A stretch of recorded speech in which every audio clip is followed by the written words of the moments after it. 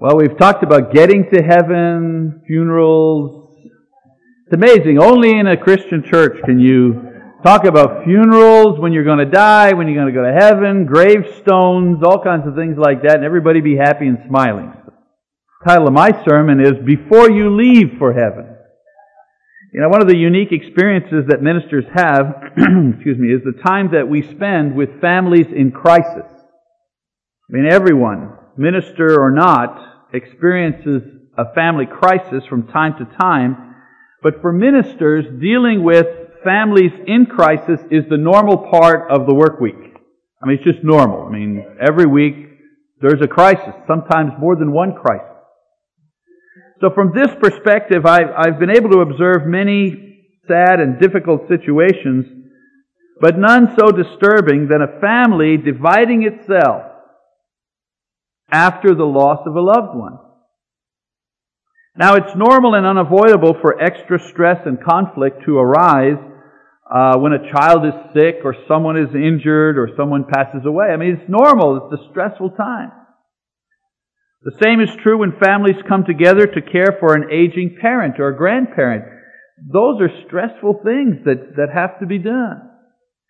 What is truly sad, however, is the terrible conflict and division that takes place in a family when a parent becomes totally incapacitated or dies, and the survivors have to care for that person or divide the inheritance. You know, I've seen brothers and sisters fight. I mean, brothers and maternal, paternal brothers, not just brothers and sisters in the Lord. I mean, just families, brothers and sisters fight and scheme and completely alienate each other over issues of parental care or the proper division of the will or the estate. Now, there are all kinds of scenarios that cause hard feelings. All kinds of scenarios that will lead to the breakup of a family unit. I want to mention just really a few.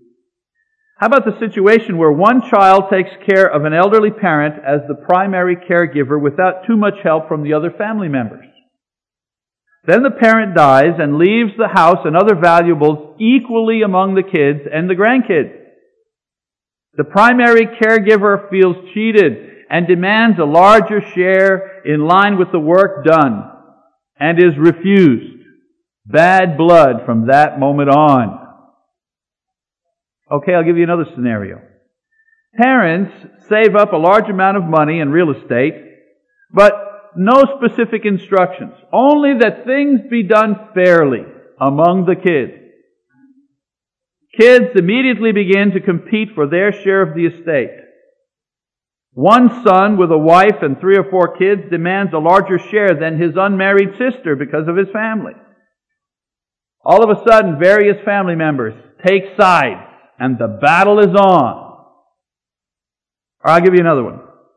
The executor of an estate interprets the will in such a way as to permit himself interest-free loans from the estate.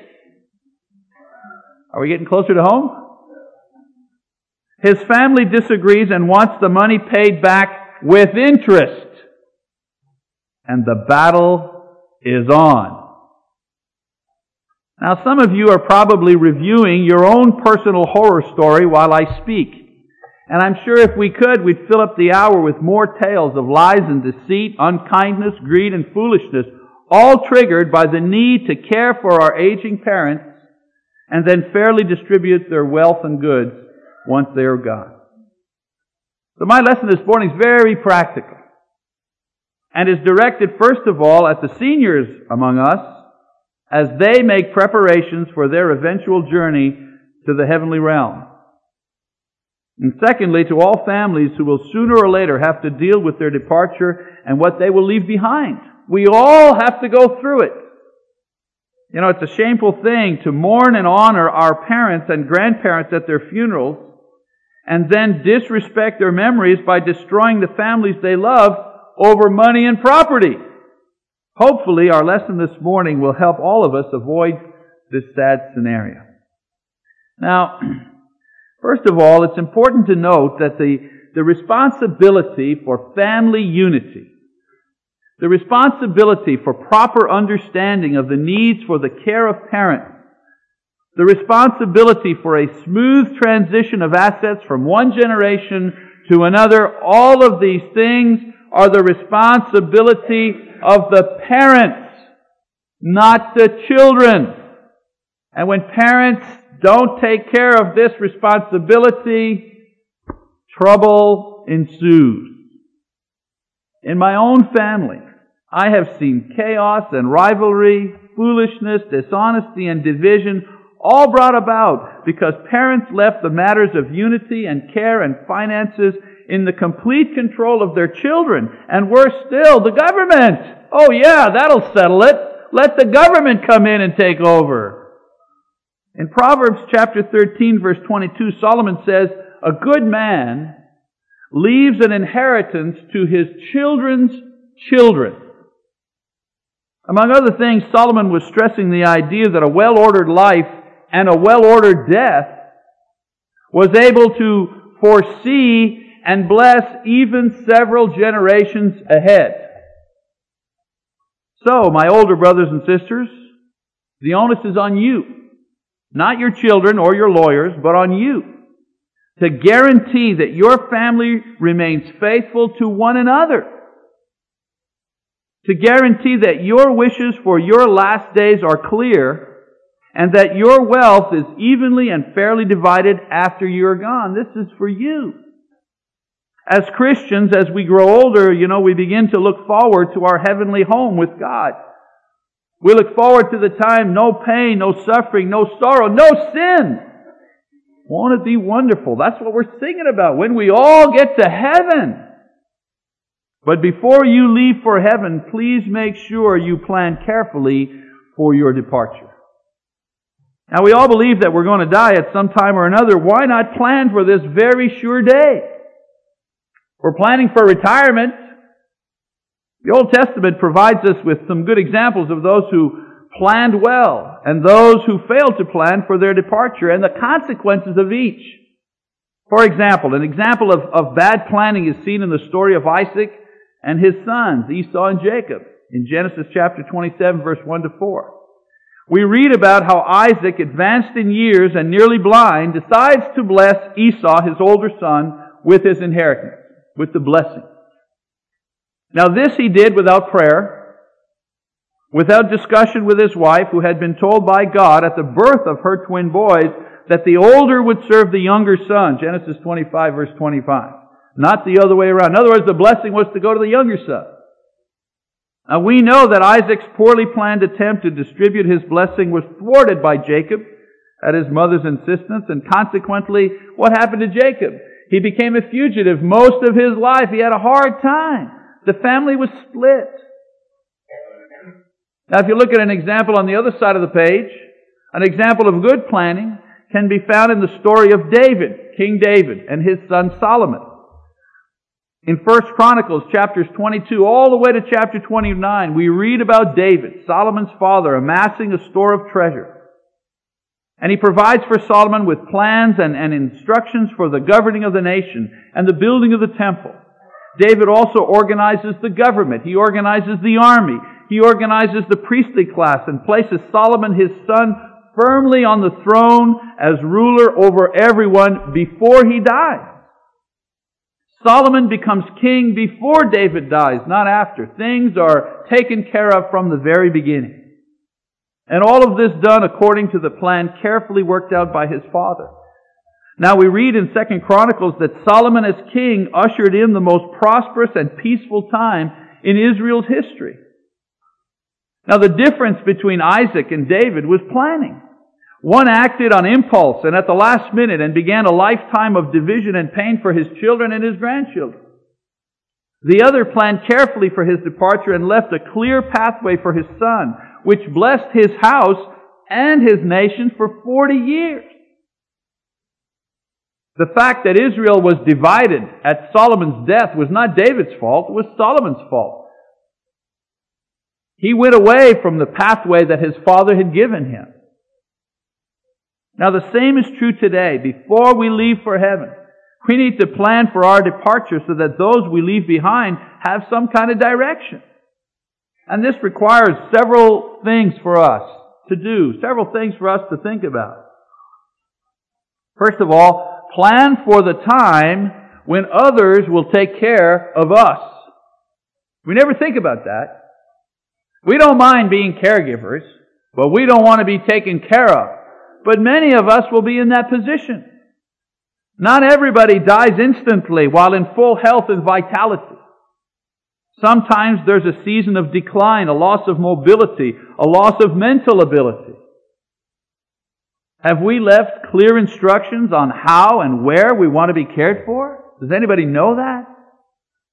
Have we organized our affairs and discussed these matters with the ones we expect to manage our care while we're still able to communicate clearly? You know, when you're suffering from stage 1 Alzheimer's, not the time to start figuring out who's going to take care of you. Have we organized our affairs and discussed these matters with the ones we expect to manage our care while we're still able to talk to those people? I mean, if your second daughter is to manage your care and affairs, have you met with the entire family and said, she is going to be in charge, she is going to take care, I've left her the instructions, I want you to cooperate with her? Have we done that? I don't know how many families I've seen one child battling the rest of the family to take care of the family, take care of the parents, because the parents didn't instruct the other kids.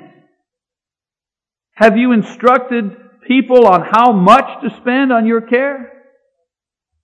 You know, caregivers who know exactly what you want will be able to do their jobs and have less conflict with others if everybody knows that they are carrying out your wishes and not their own.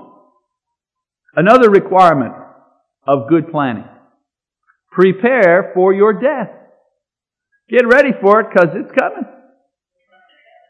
I mean, I don't only mean a living will, you know, that gives instructions as to your wishes in the case of life issues, hospice protocol, directives to doctors. That's important, living will. Don't wait till you're 70 to have a living will. But also, what do you want people to do once you have passed on?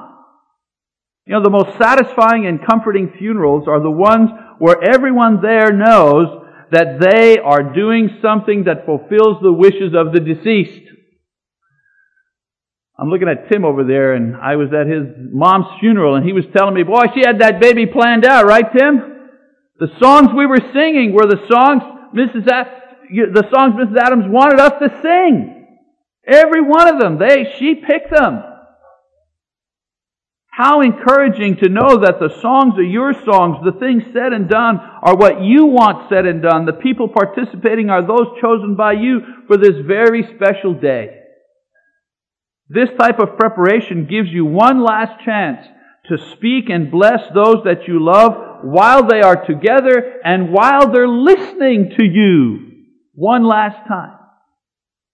It's your final message to your loved one. Why not prepare it carefully in advance? How many people say, boy, I sure love to be at my own funeral, see what's going on? Well, you can prepare your own funeral and know what's going on. I know in my will, there's a proviso there for what I want at my funeral. There's got to be a gospel preacher in this pulpit or wherever it is, and he better be preaching the gospel. If I have one last shot at it, I want somebody who knows the gospel and is not afraid to preach it to the people who come to my funeral. That's in my will. I want that done. A couple of jazz tunes I won't play, but that's a different thing. I tell John Jones that's when I'm really going to get edgy at my funeral. Another thing to do in advance: prevent division. If there's one thing that will divide and destroy a family, it's greed and envy. It's as if grown adults revert back to being children when mom and dad's will is read. You know, one child feels they didn't get their fair share. Another fears that the parents loved the sibling more than them because they received a favorite ring or a piece of furniture. And of course, there are the husbands and wives of the inheritors who are coaching from the sidelines to make sure that nobody gets ahead of the line. All of this could be prevented if parents were clear and open about who gets what and why long before the will gets read. When the will is a surprise, it's usually a nasty surprise and nobody's happy. Most of us have moderate incomes and property that can be distributed fairly and openly so that keepsakes, they can be given out appropriately, and everybody can be satisfied that mom and dad tried to be fair and kind to each child, each grandchild. We can do it. We can do it. I tell the family, remember, it's your parents' money. They earned it, it's theirs, and they can do whatever they want with it. Stop feeling so offended. Just be happy they haven't decided to spend it all on themselves and left some of it for you. Remember, if it's an inheritance, it's free. You didn't earn it. One last thing to do before you leave for heaven. Provide for the church. Provide for the church. God knows that as we grow older, we need to save up in order to care for our needs in retirement. Absolutely. A certain portion goes to the Lord, but the majority of our resources while we are here are earmarked for our own care. And that's the way it needs to be while we live here, of course. The reason we give the first portion to the Lord is so that the Lord will bless the balance of it for our use. That's the idea behind that. He understands we need the majority of our resources for ourselves. He doesn't begrudge us that. But once we leave this earthly dwelling, once we trade in this worn-out body of sin and death for the glorious body designed for our life with God in heaven, we won't need any of our material goods and money anymore. You can't take it with you. The funeral director at Rockefeller's funeral was asked, how much did Mr. Rockefeller leave behind? And the answer was, all of it. Yeah, he left all of it behind. When we die, we won't need any of our material goods anymore. Have we thought that for once in our lives, we are free to give to God whatever we want because we won't need any of it for ourselves? It's always amazing to me that Christians will live a lifetime with the hope of heaven. And we are thankful for the gospel, and we love the church that has nurtured us and taught us and blessed us. But we will not return any of our worldly goods to the church for its work with others, even when we don't need it anymore. Part of David, remember David, the king of Israel I was talking about? Part of his plan in blessing Solomon, his son, was to leave him part of his own personal fortune to build the temple so that the nation would be blessed by God's presence in generations after him. I've seen faithful brothers and sisters who loved the Lord and loved His church and served it diligently all their lives. And because they didn't think of it, they passed on. And after passing on, they left everything to relatives who bought boats and jewelry and condos and stuff with it, but failed to bless the church that their parents loved in any way. I've also seen good and faithful Christian brothers and sisters who carefully provided large gifts to the church so that new missions and more good works and greater things could be done in the name of the Lord after they were gone. That too is in my will. I don't need it anymore. I don't have to calculate, wow, there's the rent. Oh man, I got that dental bill coming in. I got this, I got that. Boy, should I give the same amount to the Lord this week? I got a lot more expenses than last week. When I'm making up my will, I don't need it anymore. A wise Christian provides not only an inheritance for his children and his children's children, he or she also provides for a spiritual legacy so that the work of the Lord can increase in their name long after they have left to go and be with the Father. You're going to heaven. Don't you want other people to go too? Now some of you might say, well, another money sermon. The preacher wants to pass the plate even after we're dead. Man, what's up with this guy? But if you know me and if you're really listening, you will realize that this sermon is not about money. It's about being prepared. As Christians, we need to be prepared for all kinds of things. Now today I've zeroed in on being prepared in such a way for our death that our passing blesses our family and also blesses our church. instead of dividing our family and limiting the church. If you're not prepared to leave, then I suggest that you not put it off. Really. Sit down and write down what your wishes are for your personal care, your goods, your family, and your church. And don't put it off. Who knows what tomorrow will bring? Now, of course, your most important preparation is that which affects your soul, not your will. All of the preparations made in a will can't guarantee your own happiness if you've not prepared to face God in judgment. I can tell you that when someone dies, the first thought that loved one has, especially if they're a Christian, is what is going to happen to their soul, not when are they going to read the will. Brothers and sisters, you can leave no better gift to your families upon your departure than the assurance that you passed away as a faithful Christian man or woman. You want to comfort your family? Comfort them with your faithfulness. You may have nothing much to leave your children, but if you have left them with the knowledge that you were faithful Christians, you have given them the greatest comfort and assurance that any parent can have. We can't draw up wills here in the church. That's not our business. And we have no power to make contracts.